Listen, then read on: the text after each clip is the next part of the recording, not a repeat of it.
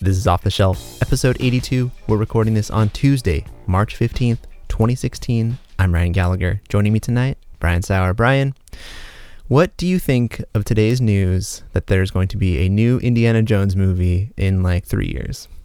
I was shocked by that, just because I didn't think Harrison Ford would be game, especially to do something 3 years from now. But that seems far away. It does. But I guess when they first announced the new Star Wars movie, that was, several years in advance. True. Kingdom of the Crystal Skull, terrible movie. Why did they ever make that movie? It is a sad thing. Man, that movie is so bad. I haven't watched it since I know I saw it in theaters, and then I own it on Blu-ray. I don't think I've ever watched the Blu-ray though. I think I might have watched it on DVD when it was first released, but I can't even remember now if I finished watching the whole thing on DVD. It is painful to watch that movie. I just love the other Indiana Jones movies, and I don't even hate, Temple of Doom. I think Temple of Doom is actually a pretty solid movie, but man, Kingdom of the Crystal Skull is just like unwatchable. Yeah, I actually love Temple of Doom, but yeah, I'm with you on Crystal Skull. Can't do it. I just, I don't know what I do know what they're doing. They want to make money. They want to keep this franchise going. Disney has the rights to it. And so, of course they'll do this. They just made a whole lot of money, rebooting Star Wars. And so, they think that if they just get the right people involved and they, don't put Shia LaBeouf in it this time.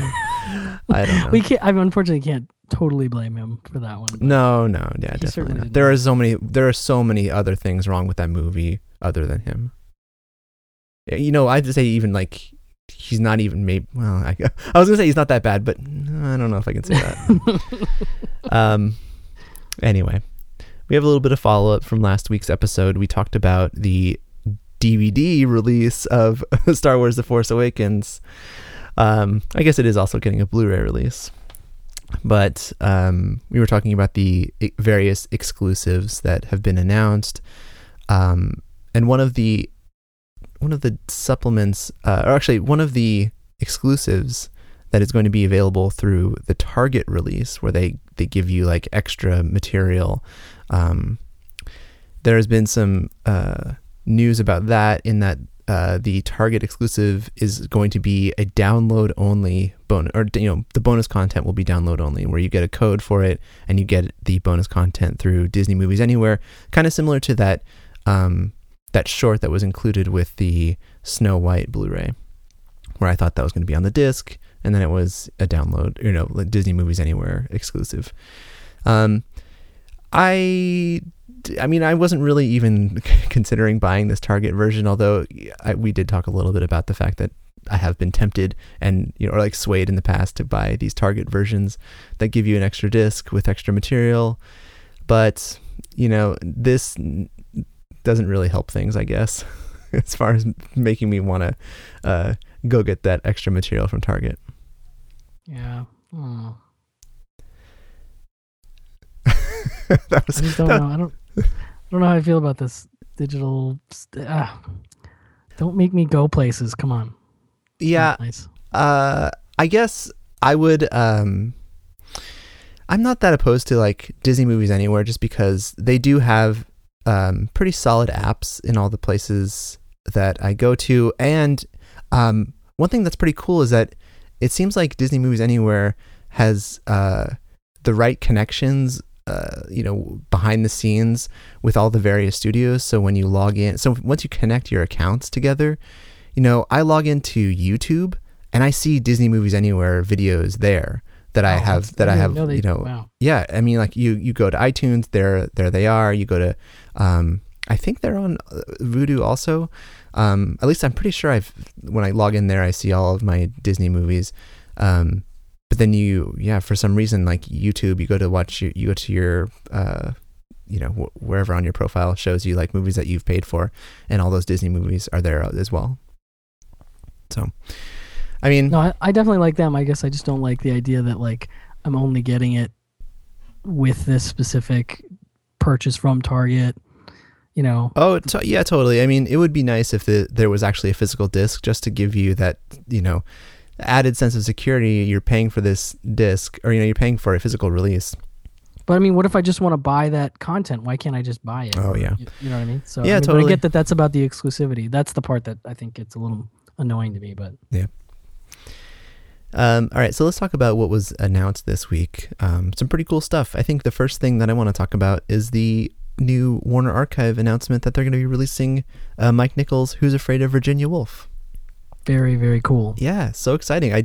I didn't see this coming. Didn't either. Nope. I mean, I start to think sometimes when I'm going through my old flipper discs or whatever that I still have, could this one be the next, Warner? And it's exciting to know that something like this can just pop up out of nowhere. I don't know. It's going to be very cool. I mean, it's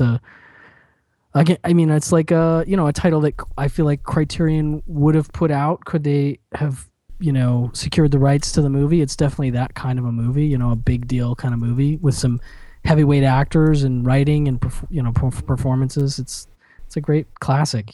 Yeah, I mean, the fact that they just did The Big Sleep, I mean, this feels kind of on that level of, this easily could have been a regular home video release from Warner Brothers, like Warner Brothers proper, I guess, or like the big, the main studio, and the fact that they let the Warner Archive do it is just, it's so great.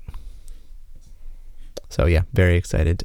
This looks like it's going to be pretty stacked as far as supplements go, or at least I don't know if I'm assuming that all of this stuff has been ported over from that old DVD. Maybe, yeah. I'm trying to remember if that had a lot of stuff on it. It must have had something, but I mean, this is going to have 2 commentary tracks, one with Mike Nichols and Steven Soderbergh. Mike Nichols and Soderbergh were on that commentary track for The Graduate. 22. And Catch-22. Wow, they've done a lot of... So they must have done like a series of these where they just hung out and watched a bunch of movies and talked, and then they released them on different Mike Nichols films. Yeah, I guess so, yeah. But I think it's really cool to have him on those tracks. So the tracks I've heard with the two of them are some of the better tracks I've heard in general. Yeah. It was nice on The Graduate because it was like, 2 kind of film nerds talking together. I mean, it's nice on that Graduate disc to have the 2 different commentary tracks where you get like this scholarly approach to discussing the film, that older one from the Laserdisc, and then you get this new one where if you've already seen the film and you know who these guys are, even if you don't, I guess there's still a lot to be learned, but like it's like just a conversation that they're having about this movie, and it's less like, scene specific, although they do kind of like focus on different things throughout the movie. But those guys, I mean, it's just, it's so much fun to kind of, it's like you're sitting in on this conversation, or, you're in the room with them as they're watching a movie and you're just listening to their conversation as they watch it. Yeah, I think it's great. And Soderbergh is totally one of us, just such a, cinephile, like hardcore. I mean, for anybody that saw that list of movies that he released, of stuff he watched that year or whatever, it was, wrought with, some great examples of his cinephilia. So he's just a great guy to have sitting in on it. I mean, him alone is great, but the two of them together, it's like, I love it. I can't wait.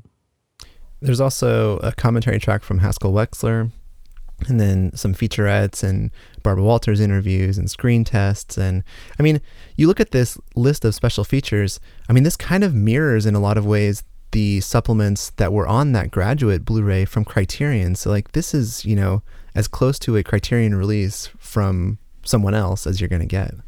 Yeah, and that's really exciting, you know, and exciting for, future Warner Archive releases.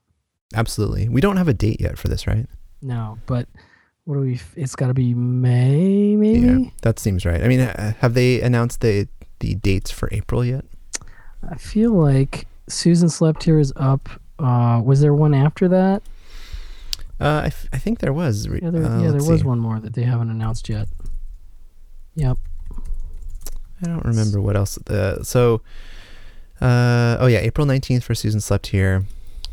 Well, maybe that is the latest one. Oh, Suspicion, April 12th. That's the other one that I was thinking of. So, yeah, probably May. Maybe late April. Maybe they squeak it in April. That'd be amazing. I'd love that. Yeah, I mean, it's like, a month away from Susan Slept Here. So, very exciting. I hope they Well, I don't. I think they are choosing the right stuff. I was gonna say, I hope they do this and this, but you know what? I think they know what we want, and they know what we want, even if we don't know we want it yet. Exactly. No, their 2016 is, we've said it before already, but a really great year for them so far already. Yep. So the folks at Vinegar Syndrome just started taking pre-orders for their Blu-ray release of Dolomite. Very exciting too. April 26th. That one, I was looking at the cover art for it, and it's so funny because like there's so many covers for, there's like this one iconic poster that if you do like a Google image search for a Dolomite poster, there's just the one like with him punching, right? Yeah, it's him punching with like the ladies that like holding his legs, and that's like the only poster. But then somehow they came up with this other image of like with the bullets around him. It's okay, but I wonder why they didn't just use the kind of iconic poster. I think this looks created to me, so I think they're just trying to do what the other labels are doing, where they're creating their own artwork for like the bees. I know they did that on that one, and they probably done it on a ton of these releases already. Kind of putting their stamp on it, I guess. But yeah, in this case, but they do tend to have reversible cover art. So so it's probably on the interior. Hopefully, yes. Yeah.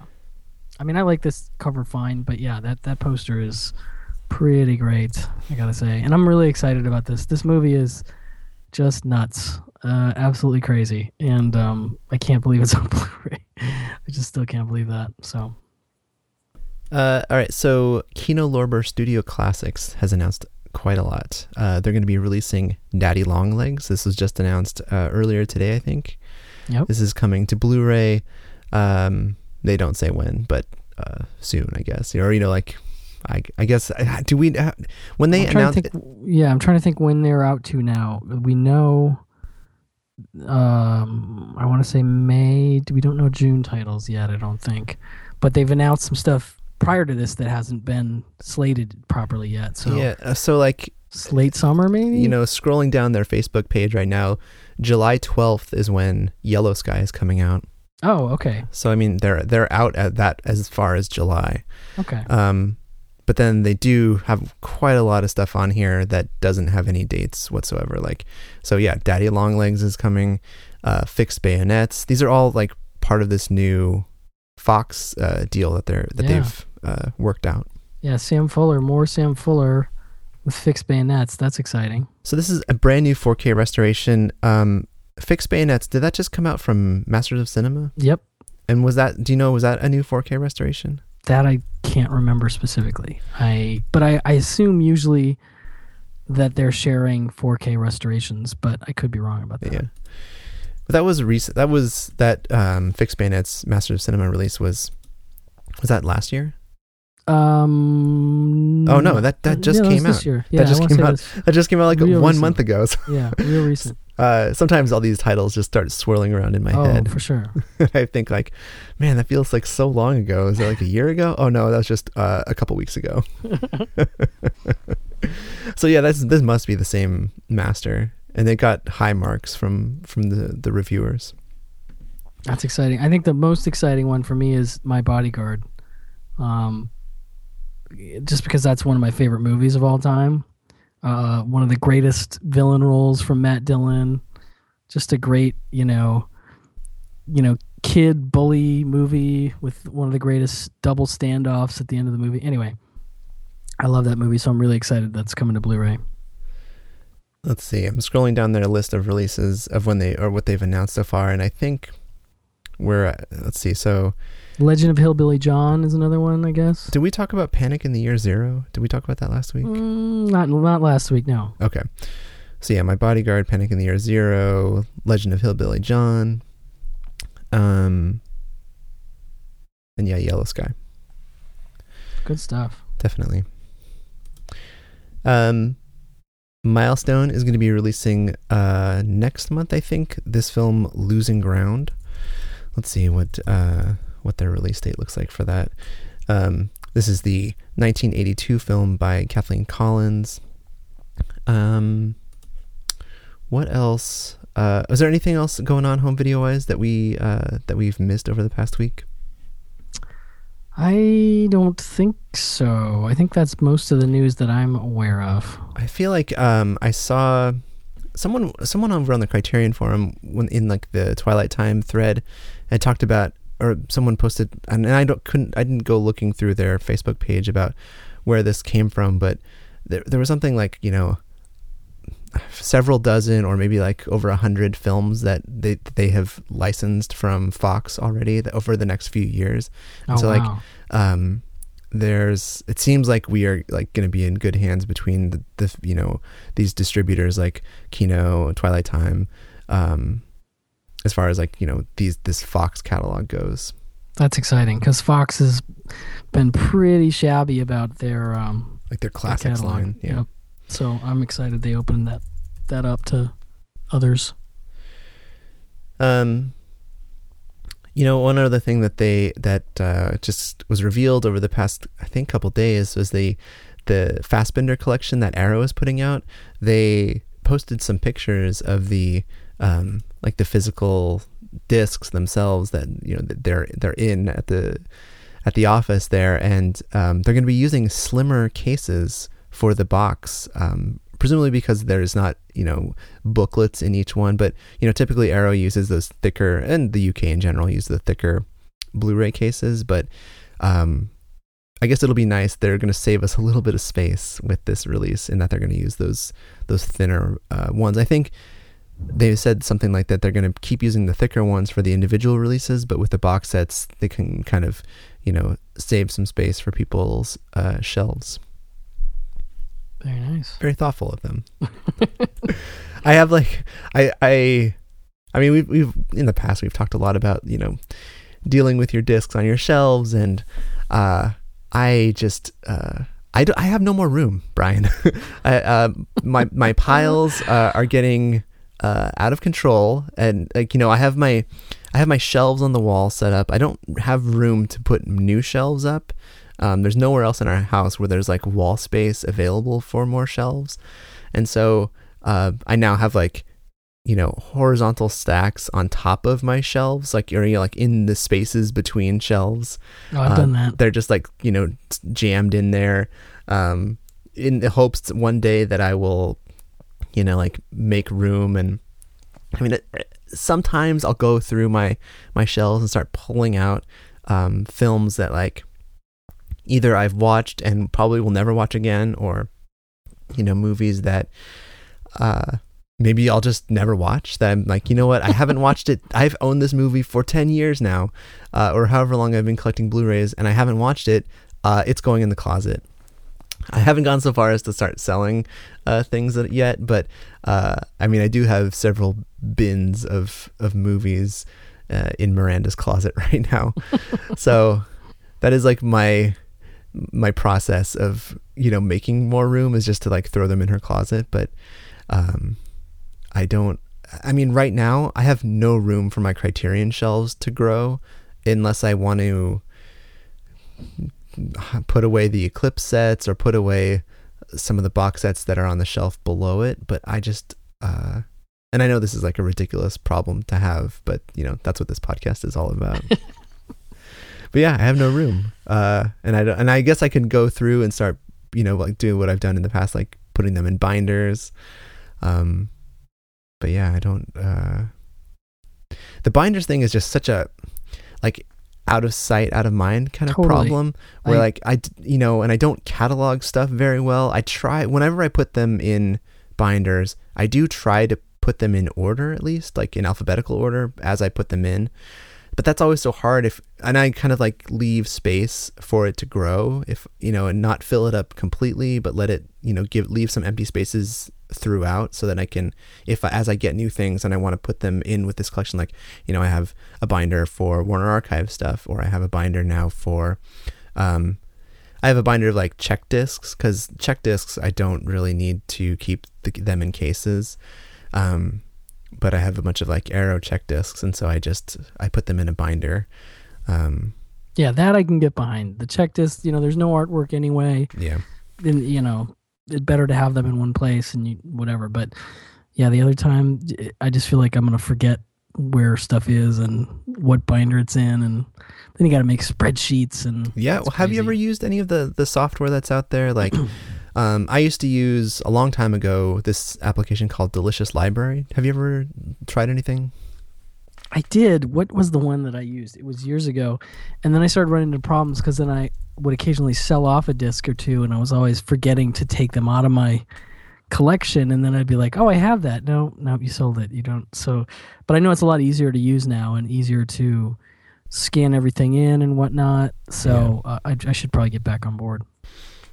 Yeah, there was a point in my life when I had a bunch of stuff in binders, and I had actually taken the time. This must have been like I mean, right now I have no time to do something like this, but before I just had like so much free time this is before I had a kid. This is like, I'd come home, I'd like watch movies.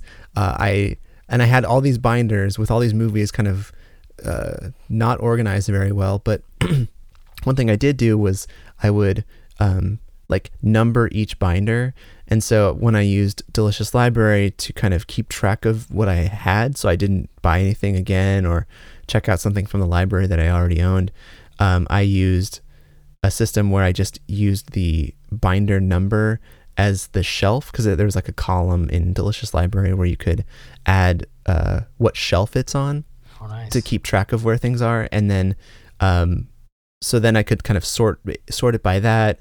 And at the time, years and years ago, there was a point when they had an iPhone app that synced with it, and they might have one again, but that one eventually went away. But luckily I had like this library on my phone where I could easily go check if I was at the, at the video store or wherever and thinking like, oh, I should check this out because oh wait, do I have this movie already? And then I would open up my phone and start looking through it and say like, oh yeah, I do have a copy of it in this binder right here that I, nice. But since then my collection has just gotten out of control, and I haven't done that with Blu-rays. And I mean, I should probably do that with all the movies that I have in bins in her closet, because that's like, I mean, that's the hardest right now, because those movies essentially don't exist until I pull them out and look through the bins, because and that is like the most dangerous one of me accidentally buying something again that I think like, oh, I should watch that movie. Oh man, the Blu-ray's so cheap, I should just buy it. And then I'll like, a couple days later start digging through my Blu-rays in the closet and think like, oh, I have this movie already. Why did I do that? Yeah, that is the worst feeling, when you're like, oh, yes, it was cheap, but now I got to get rid of it, or I got to send it back, or I got to give it away to somebody, and I could have spent that money on something else. Yeah, I should get in the habit of just giving stuff away. When we did that, we did like the fundraiser for Scott to go to Sundance a couple months ago in January, and I used that as an opportunity to start just giving away movies that I had to people who donated to Scott's trip. I should just do more of that, because man, that was great to just get rid of a dozen or so movies that were just sitting in the closet, like not being watched, and like taking up space. And when you're giving away as prizes, and I'm giving away as prizes, nice. So like I guess if anyone ever wants to donate to this podcast, and you donate more than, I don't know, $10 or $15, I will send you something. I'll send you a movie from Miranda's closet that is nice. Sitting in a bin somewhere. I'm just putting that out there. I know my wife often looks at like the bins and she's like, what's the long-term plan for these? And like in my head, the long-term plan is something like, well, one day we'll buy a bigger house, or like right now we're renting and we have like a tiny little apartment. So like my long-term plan is like, well, one day we'll have, a 3 or 4 bedroom house that we could have, each of us will have our own little office, and then that will be where I stick all my movies on shelves, and that's where they'll live. And I shouldn't get rid of them now, because that's like such a short-sighted approach to this library that I've amassed. But I think she sees through my the fraud that is my life, my collecting videos. Yeah, I feel you, man. Though I'll try. I used to try that kind of thing, but before I'm finished with the sentence, my wife's like in another room. She's gone. She's like, nope, I don't hear you. We're not. No, ridiculous. Yeah. So let's talk a little bit about what came out this week. Yes, sir. The quite a lot of stuff. This is the week where the March Twilight Time titles started going out. Have you got any of those yet? I have not yet. But some interesting stuff. We did talk about it a couple weeks ago. So is this 10 Rillington Place week? Yes. Okay. Which is still my top title. I'm very excited about it.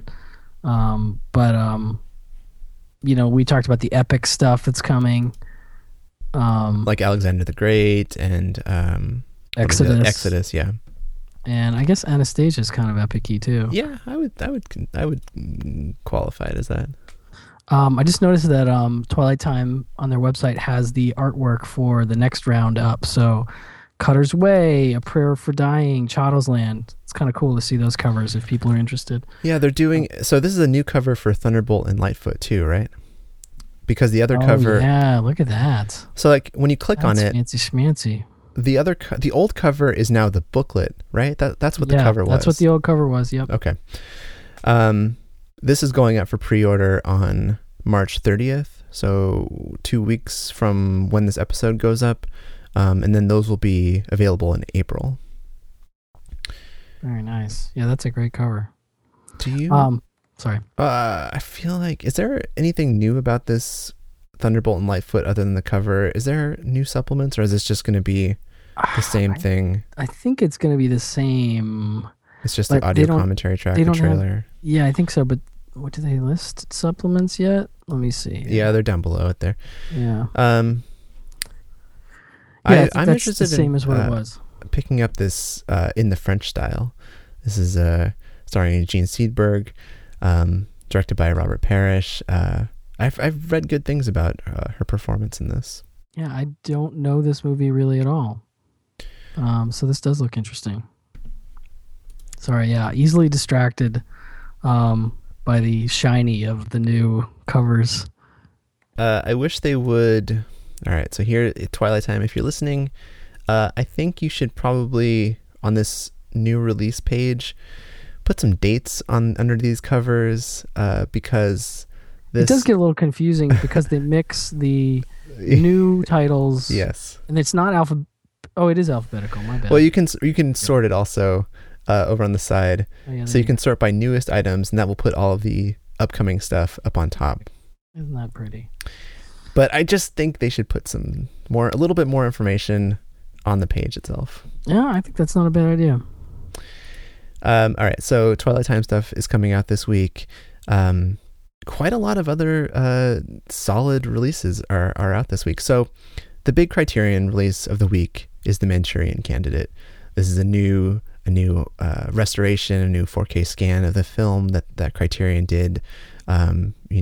Recently, this movie has been out on Blu-ray before, and last year Arrow re-released it in the UK. But this new version is pretty nice. I mean, there's I'll put a link in the show notes for the DVD Beaver review, and he talks a little bit about comparing the two different cuts of the film. But it's not like such a huge drastic difference, I think, between the Arrow and the Criterion release, but like I think he mentions it in his review, but like there's a little bit more information on like the bottom and one of the sides of the picture itself. Oh, the framing is different? I think it's slightly different. So what does he say here? The aspect ratio is slightly different in this one. I'm just going to scroll up to the top here. He says that it's the Criterion is 1.75 to 1 and the Arrow is 1.78 to 1. Huh. Strange. He's saying that the Arrow has richer, darker black levels, but and more grain, but he doesn't know if that's fabricated or not. Like the grain is fabricated, but he thinks that the Criterion is more accurate than what the Arrow is. So I don't know. I mean, like, you look at some of these supplement or the screenshots, and I guess if you don't, I don't know, like there's a little bit more gray, I think, in the, oh wait, what am I looking at? I'm looking at the wrong one. Well, yeah, I guess it is a little bit more like grayish, and there's a little bit more. It feels like there's more contrast in the Arrow one, but maybe there's more information that you're getting in this Criterion anyway. I'll put a link in the show notes where you can, compare the screenshots yourself. But obviously, if I guess the original MGM Blu-ray was. Oh, you know what I'm looking at? Sorry, he only put screenshots comparing the Criterion one, not on everything. So I'm not looking at. So yeah, the Criterion one is. Anyway, I'm sorry, I'm drifting off here as I look through all these ones. He's got screenshots for some of the Criterion. Some of the images are being compared for all 3 Blu-rays, and some of them are just like the MGM and the Arrow one.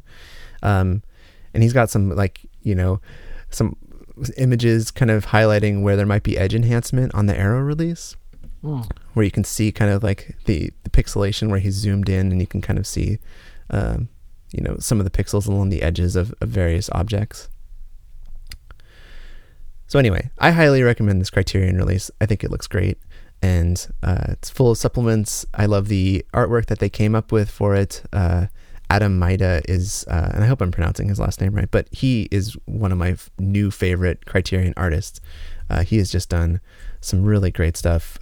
Let's see recently he did things like Death by Hanging. Last year he did the artwork for The Confession and State of Siege. So I hope that Criterion continues to work with him, because I love this artwork that he comes up with.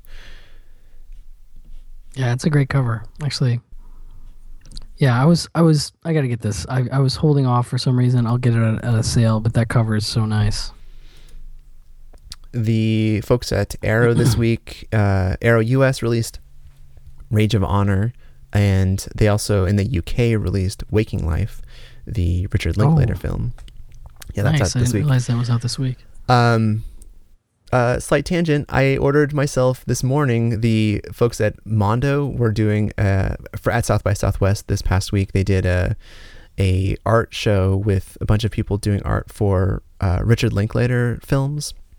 And this morning they put up some of the leftovers of the prints available, on their website.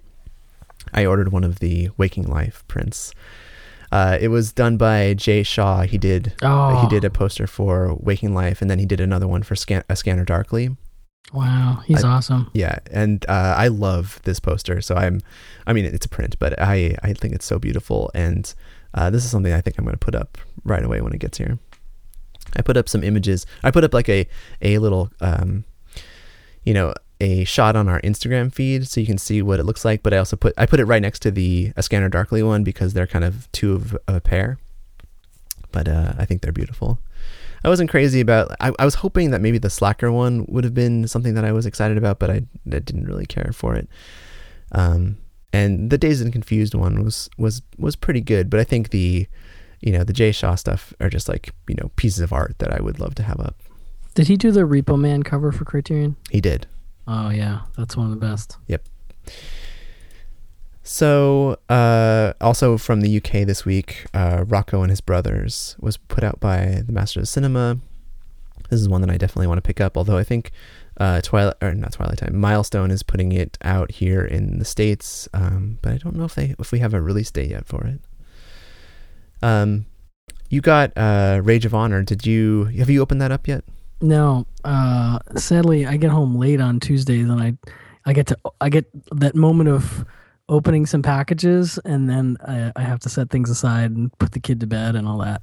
So I just got to look at it, but have you trained your family yet to alert you when packages arrive, or alert you when specific vendors arrive?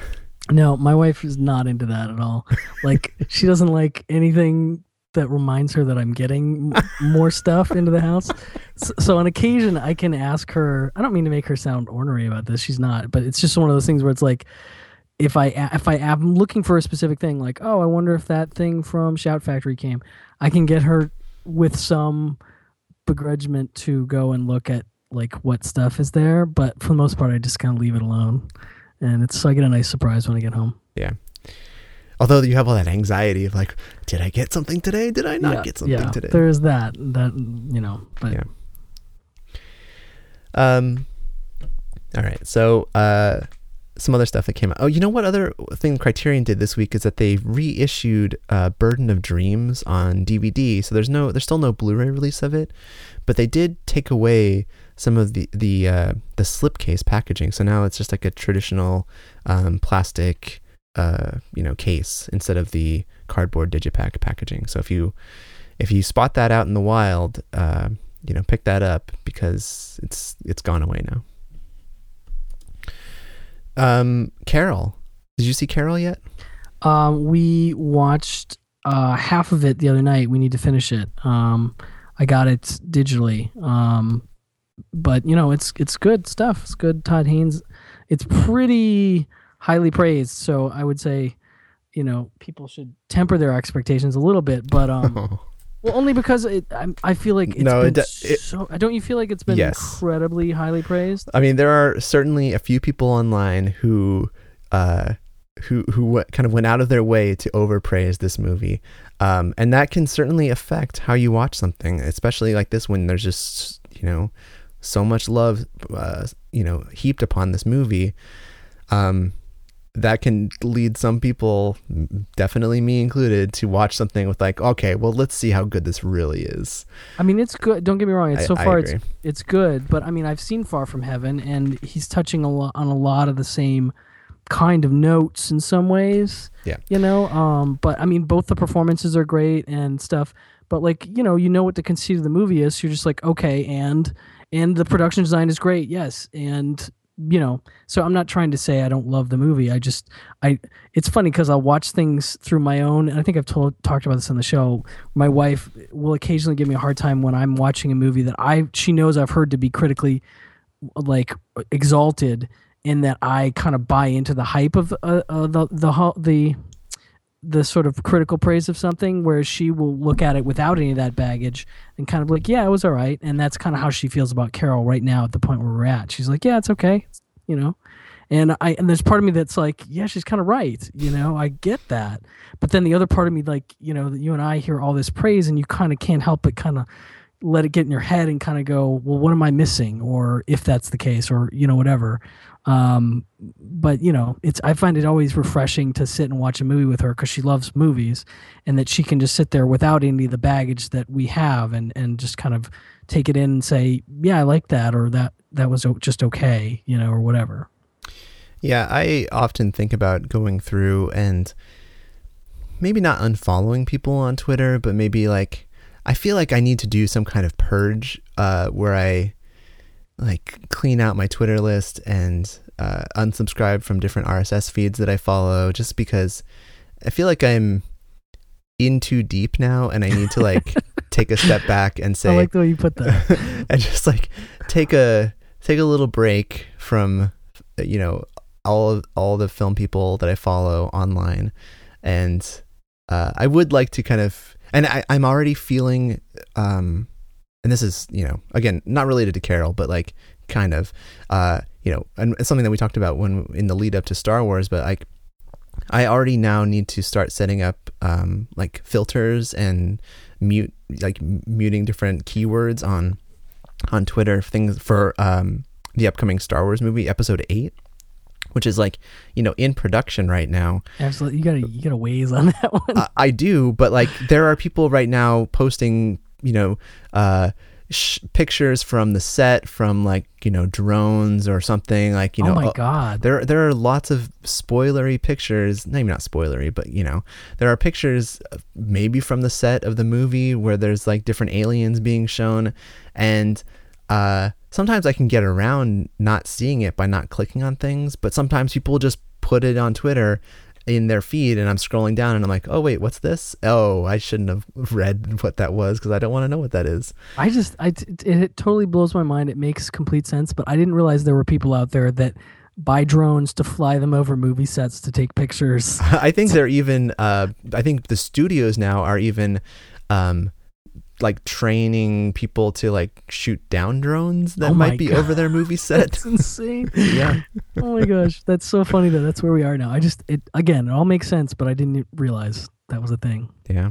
Wow. No, I rewinding a little bit, I love Carol though. I think Charmaine and I watched it a few weeks ago, and I think it's just so beautiful, and the performances are amazing, and I love one of my favorite movies is Brief Encounter, and so there's so much Brief Encounter in this film, but so many other things. I just think it's a beautiful film, and so I will definitely be picking up this Blu-ray at some point, but I didn't order it yet. Yeah, I don't mean to talk shit to be disparaging about it or anything. Because to be fair, and I hate when people do this, I'm giving a half opinion based on half the movie. You know what I mean? And getting to the romantic and emotional nitty grit of the film, which is clearly going to come later, is obviously the part of the movie that people respond to the most. So we're still more or less in the setup of the movie. You know what I mean? So don't get me wrong. We're gonna finish it soon, and it looks. Todd Haynes is a master. There's no denying that. He did a great job. One thing that came out this week is Game of Thrones season 5. It's kind of leading up to season 6, which is airing I think next month in April. This is do you watch Game of Thrones? Sadly no, but it's one of the many shows I'd like to get on board with. So have you watched any, or do you? We watched the first episode of season 1. Yeah, and realized okay, this is something we have to make sure all the kids are asleep when we watch this kind of thing, so it became something where we're I think we pushed it off a little bit because of that, but I've heard nothing but great things. It looked very interesting, like something we would dig.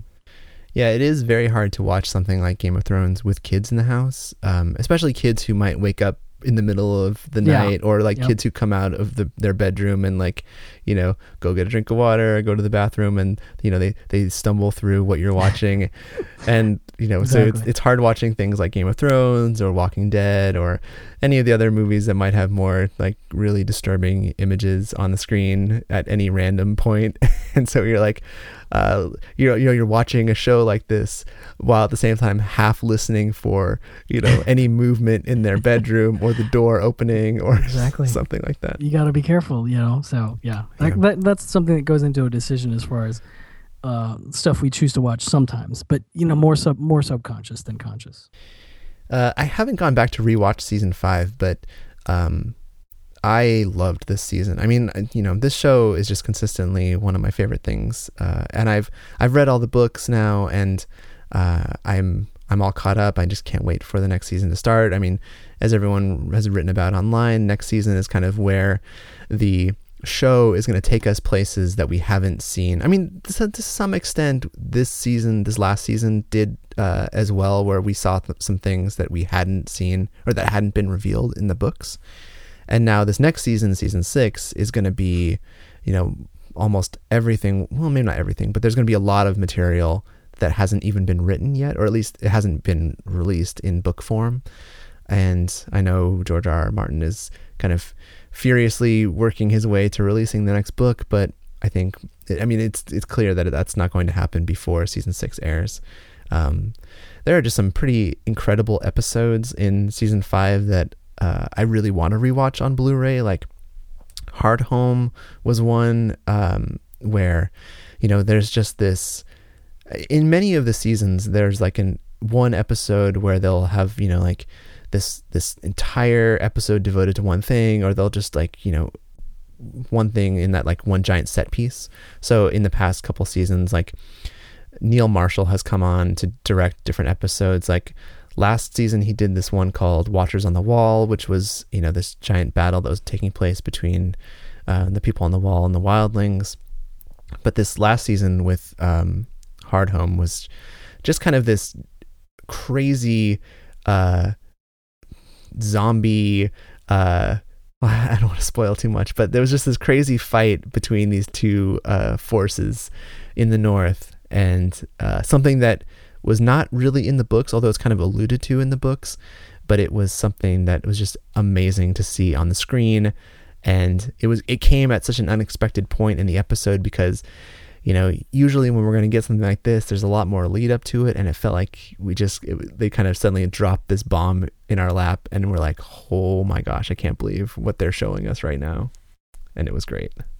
Yeah, it's definitely a show that I've heard has some good moments like that. Yeah. So a great show, and something that is worth owning on Blu-ray. I think these episodes just look amazing, and they always include lots of supplements and commentary tracks and whatnot. So a wise investment, I think. The Warner Archive released The Centurions Part 2. This is the last 30 episodes from the series.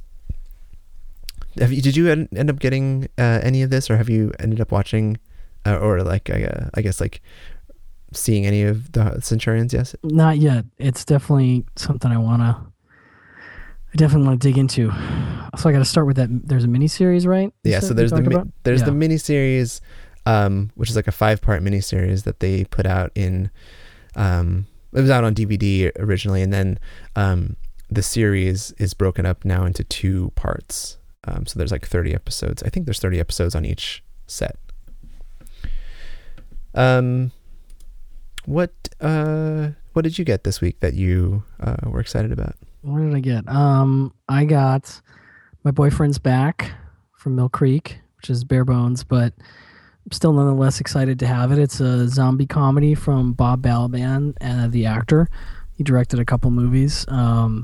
It's very silly. Definitely plays more on the comedy side than the horror side, but it's a funny setup. It's just like this nerdy guy, is in love with one of the most gorgeous girls in his class, and he ends up saving her from a holdup and gets killed, and with his dying breath is asking her to go to prom with him, and what are you going to say to a guy who's dying?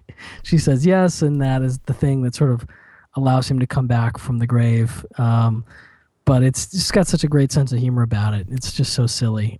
This is the first film roles for Matthew Fox and Matthew McConaughey in this film. I think that's right, and early for Philip Seymour Hoffman. Yes. Yeah. Yes. Cloris Leachman is in it. Yeah, it's pretty. There's a lot of interesting stuff about it. It's definitely one that I like a lot, and it's super cheap. It's like $7 or something. So yeah, those Mill Creek releases. I mean, like sometimes they're real little cheap gems that they give us, and then sometimes they're not.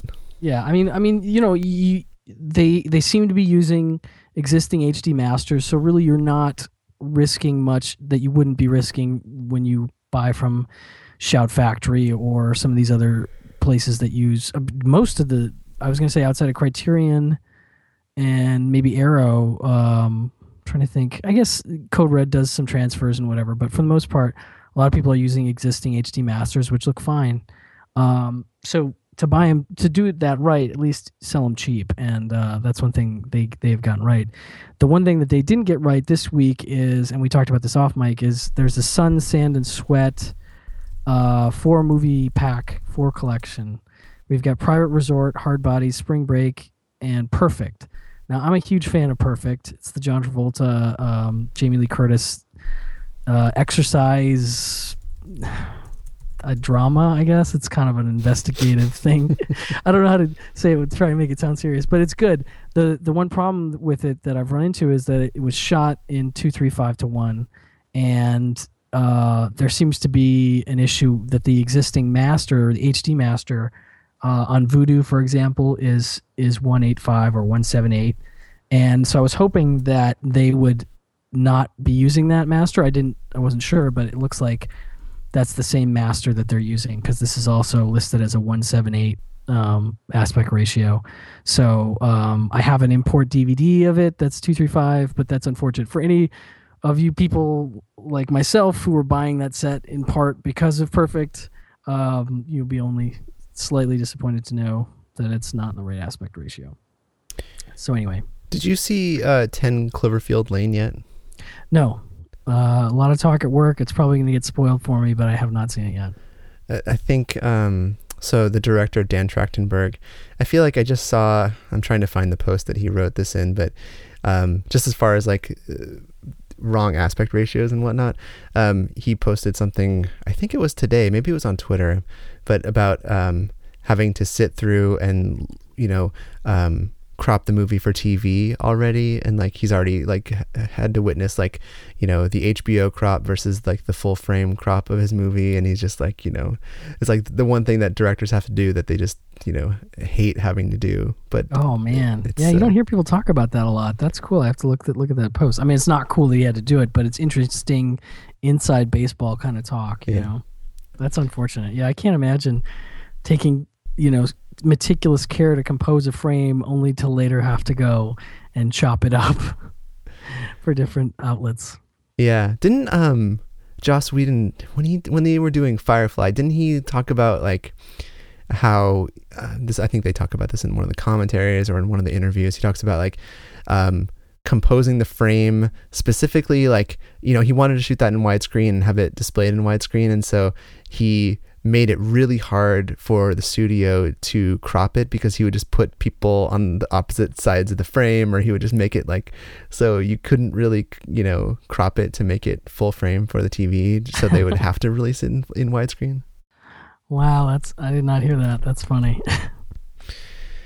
What else came out this week? So the folks at Oscilloscope released the film What Our Fathers Did, a Nazi Legacy. This is out on DVD and, features audio commentaries, new interviews, and extended scenes and deleted scenes. This is the documentary about these two people whose fathers were in the Nazis. I can't remember now if it's a documentary or if it's actually like a fictional. All right, so did you see Brooklyn? This is one that was getting a lot of love online too, but it was something that I feel like I had like almost no desire to see it in theaters, and I'm still kind of just waiting for the right moment to watch it. Although like people, I mean, I totally respect all the people who wrote about this online and said that they loved it and is in their top 10, but it just like it didn't look that appealing to me. Yeah, I mean, I'm curious about it. I'm definitely curious. It definitely did get not quite the hype that Carol got, but definitely a lot of critical praise. It feels like something that might crop up on Netflix at some point. Yeah, something like that. Was there anything else that came out this week that you wanted to talk about? Briefly, couple Chuck Norris movies. Braddock Missing in Action 3, which I saw 25 years ago on VHS. I couldn't tell you a thing about it. But then Invasion USA is the much more exciting and crazy Chuck Norris movie. Very interesting for it to come out right around the time that London Has Fallen is coming out, and we still have a great deal of terrorist threat about us. But this movie is just so over the top and insane. I hope not too many people read into it much more than just this crazy 80s period piece. But I think it's a lot of fun. It's just very ridiculous Chuck Norris stuff. So I like that one. And then there's a movie called Monster Dog, which is from the Claudio Fragasso, the director of the notorious Troll 2, the subject of Best Worst Movie. This is a movie with Alice Cooper. Who's dubbed in the movie, and he plays like a rock star who goes back to his home to film a music video, but there's a crazy, pack of feral dogs and a crazy monster dog on the loose, and it's very silly. It's pretty shoddily made, but I don't know. I kind of like it anyway. I don't know what's wrong with me, but just seeing Alice Cooper in an acting role is kind of, I don't know, compelling to me for some reason. But that's from Kino and Scorpion Releasing. That one came out. I think that's kind of it for me, though. I mean, The Big Short, I need to see that still. But trying to think what else. Did you... So there's a new Alvin and the Chipmunks movie. Oh, yeah. My daughter saw that. Did she? Have you watched any of the other ones? She loves those movies, sadly, because yeah, they're pretty terrible. Do you have any like? Do you try to like push her away from things like that, or like suddenly, oh, I don't know what happened to that Blu-ray. It just it must have disappeared. I do that on occasion with things like the Ice Age movies, but it's strange the places I'll draw the line, with something like that. But I'll still watch an Alvin and the Chipmunks movie. I don't know what that's about. Maybe David Cross keeps me in it, although I'm sure he's pretty embarrassed about that. Is he? So. Is he still in? Wait, so what? I don't think he's in this new one. I don't know who's in the new one, but I feel like he was even in the third one. I could be wrong about Chipwrecked. I can't remember. So wait, what number is this? Is this number 4? This is number 4. Oh I my think. Gosh. Yeah. Have you shown yours any of these? No, and I will hide these from her site. Yeah. Good idea.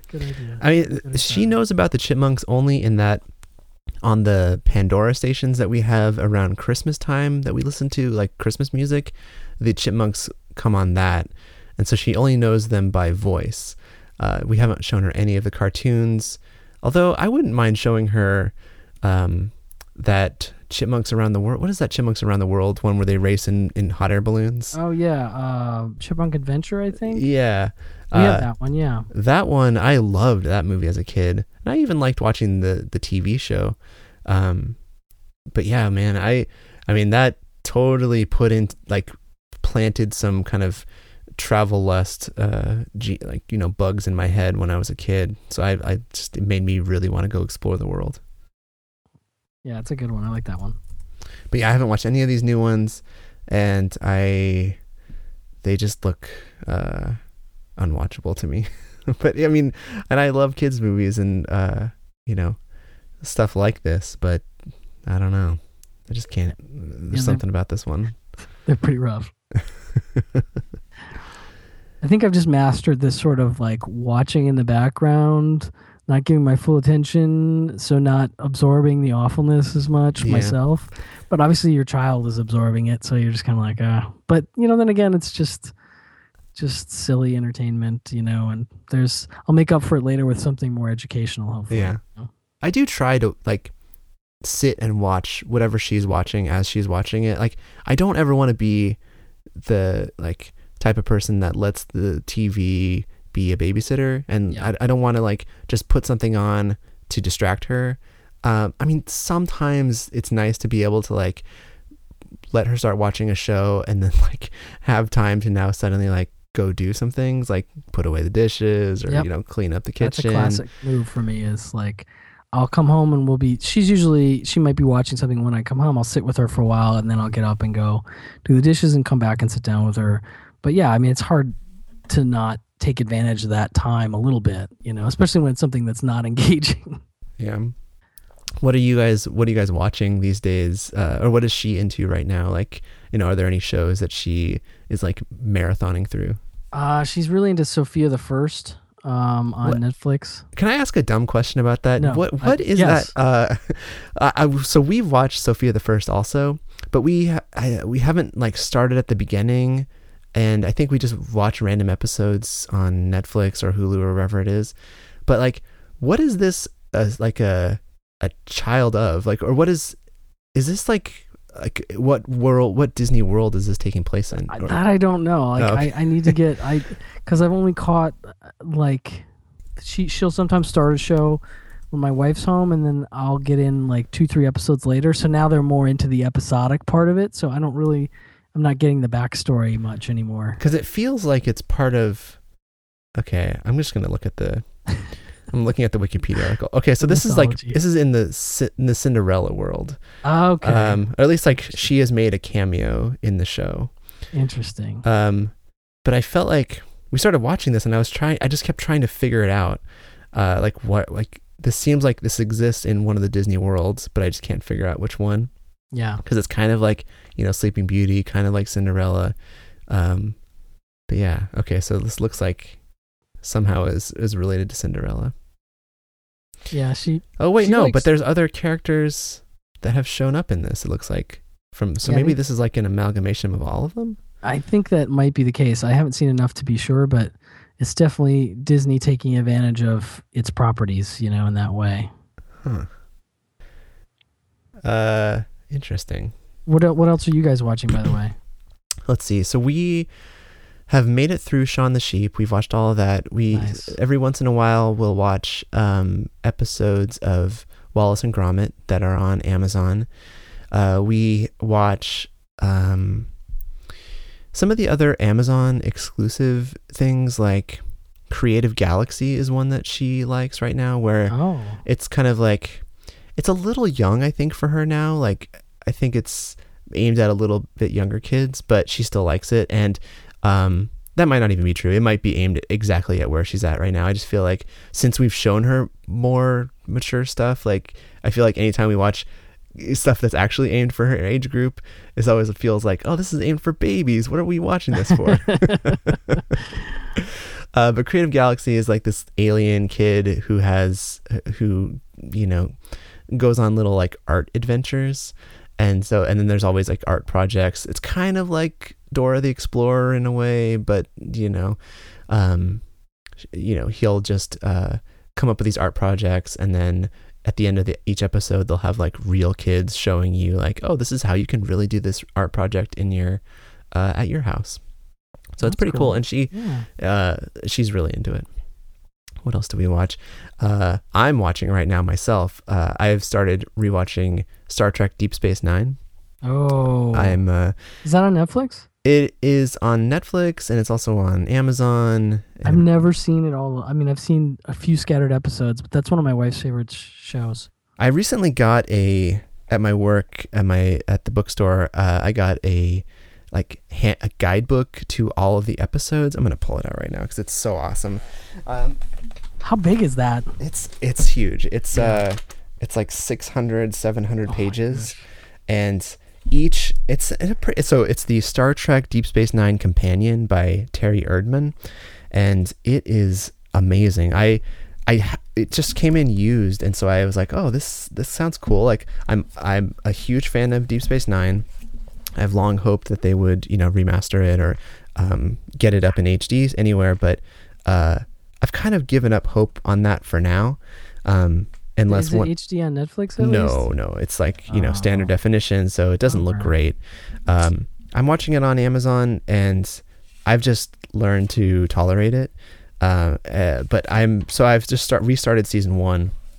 I've done this in the past where I'll start Deep Space Nine in season 1. I'll get a few episodes in, and then I end up just kind of skipping ahead to when later on when the Dominion is around and the war starts up, and it's when Worf shows up and when he's a part of the cast, and then I'll just kind of skip around to different episodes that I like, and I'll skip past some of the episodes, and I'm like, oh, I've seen this one so many times, I don't need to watch it again.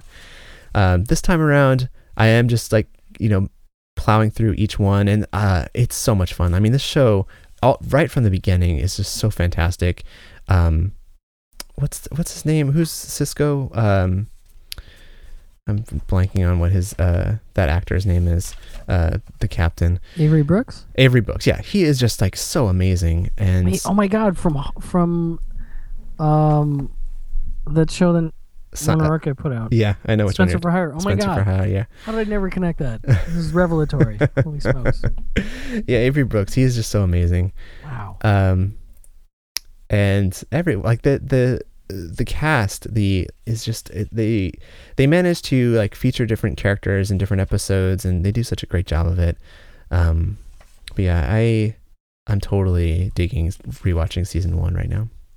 I gotta get on that. My wife and I have been talking about watching it for almost as long as we've been together, because it was something that when we talked about sci-fi stuff that came up really early, and I was like, you know what, I haven't really seen it, and it was always like, okay, we need to do that. So it's definitely worth it. I feel like this is one of those shows, kind of like what I was doing with The Sopranos a few months ago. I mean, I don't have time to watch this. I have so many other things I need to watch. But this is kind of I don't really want to watch anything right now, or at least sometimes late at night when I'm about to go to bed, but I still want to watch something, that's when I'll put on something like Deep Space Nine or The Sopranos, because it's like I don't have time to invest in a long movie or a long subtitled movie, and so I need to watch something that I can kind of like fall asleep to, or just some kind of like comfort food, or like it's kind of like eating a bowl of ice cream right before you go to bed. No, it's good to have that kind of show that functions in that way. I think so. I like that idea. I mean, I kind of also in rewatching Deep Space Nine, it makes me really want to go and watch Babylon 5, which came out right around the same time. It's also about a space station, but it's a one that I've only seen Babylon 5 in bits and pieces. I think I started watching it when it started airing back in the 90s, right around when Deep Space Nine came on as well. But I definitely haven't seen it past season 1 or 2, and that show is so beloved by sci-fi nerds that I feel like it's something that I really wish I would take the time to watch. And so I ended up checking out the first season on DVD from the library, and I might start rewatching that in kind of like in tandem with Deep Space Nine. Very cool. And then I have like a bunch of other movies and things that I've been watching. Although, do you use Letterboxd?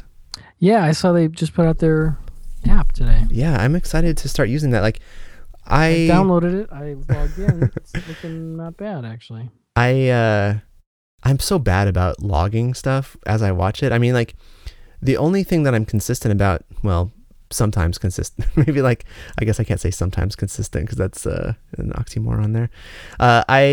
I try to tweet out what I'm watching as I'm watching it, so then I can go back and like search through my Twitter feed and say like, what was I watching on this day? Or I can say like, okay, what was I watching over the course of this month? And that's an easier way for me to find it than remembering to log in and log the stuff as I'm watching it or right after I watch it. And so I think having this iOS app for Letterboxd will hopefully motivate me to, review stuff on there, or at least like log what I watch as I watch it. Yeah, it's it's not a bad interface so far. I mean, it's not overly complex, but there's a great little like green circle plus button in the middle of the bottom display, and you just hit that, and obviously start typing in whatever you watched, and it'll start grabbing it for you to log. So I don't know. I haven't logged anything with it yet because I haven't had a chance to watch a movie yet since I've opened it, but I don't know. I love the site, and the app is something I've been waiting for a long time. So I'm probably going to try and take advantage of it. I've gotten myself in the habit of logging, and it's been helpful in a lot of situations where I was trying to remember what I watched, or what was that thing from that movie that was cool. I can't remember. Oh, it was this, or have I seen this movie before? And since I've been logging for, I think, 3 or 4 years, maybe not 4, but at least 3, if I've watched anything in the last 3 years and I'm not sure about it, I'll go and look and it'll show me. So that's kind of neat to know, especially as I get older and lose my memory. Do you log any TV through any websites or apps or anything? I used to use, what was the one? Get Glue? There was Get Glue. There was like Go Miso. Maybe it was Miso. Miso, yeah. I can't remember. There have been several what different. Happened to those? Those kind of like they went. I think they both went out of business, or like have either like were bought by someone else or closed down, or I don't think either of those are still around. Although maybe they are. I remember when I stopped being able to like. I used it. I like to use it with Twitter, and you could automatically update to Twitter. And then at some point they stopped letting you do that, and I was like, oh, well, that's no fun. And then I just stopped using it. The only thing I've considered as kind of like a alternative to Letterboxd or those other ones is IMDb, just because I feel like log everything there. Yeah, you can log everything there, like TV and movies, and they do have an iPhone app, but that's just I feel like it's a whole little universe unto itself that I just haven't really. Like, I have an account for IMDb, but I don't really do anything there. No, me neither. There was a time, decade plus ago when I would actually occasionally write a little review or something. Yeah. But yeah, I haven't done anything with that in forever. So yeah, like for me, like just the plain old, like I'm going to tweet out what I'm watching. And then if I need to find out what I watched, I think I still have some, if this, then that, recipes set up to anytime I tweet anything with like the word watching or watched in it, then it will create, it like appends this text document that I have, through Dropbox where I can, so now I have like this text document that I can go back and search through and say like, what was I watching on this day? That's cool. Nice. That's probably, I mean, that's like the simplest automated way that I have to keep a log of what I've been watching, but I don't really go into that text document very often. But luckily, like it just does it for me automatically. But I do love how Letterboxd looks, and I think it's just like such a nice app. I love the website. And I want to like, I don't currently like donate or, have like a, whatever their pro level account is. Yeah. But I think about it just because I think I want to support those guys. I did the patron level the first year because I was hoping that my funds would go to getting the app out, and then of course now it's 2 years later and it finally came out. But yeah, I haven't paid since that first year. But I'll probably jump in again at some point. But yeah, it's got a nice layout. I love the it's silly things like that. You can have your 4 favorite movies on your profile page, and I swap those out, once a month or so. It's always fun to kind of figure out what to put up there and what have I already put up there. What else? Can I do a little theme? It's like the employee picks shelf at a video store when I used to work at one. It's like that. So yeah, I like that stuff. I like that I also can just log movies there and not feel like I have to review everything. True. Or, like in the review area, sometimes I'll just put like how I watched it. Like I'll just say like, watch this on Blu-ray with Miranda or something like that. Yeah. I tag all my wife and my son and everybody who I watch stuff with, which is nice because then I can just go through and see everything I've watched with one person or whatever. Yeah. That is cool. I like that about it too. All right, man. Well, I need to get going here. But, yes. Thanks for hanging out tonight and chatting about these movies. Yes, sir. I love doing it. All right, everyone. We will see you next week.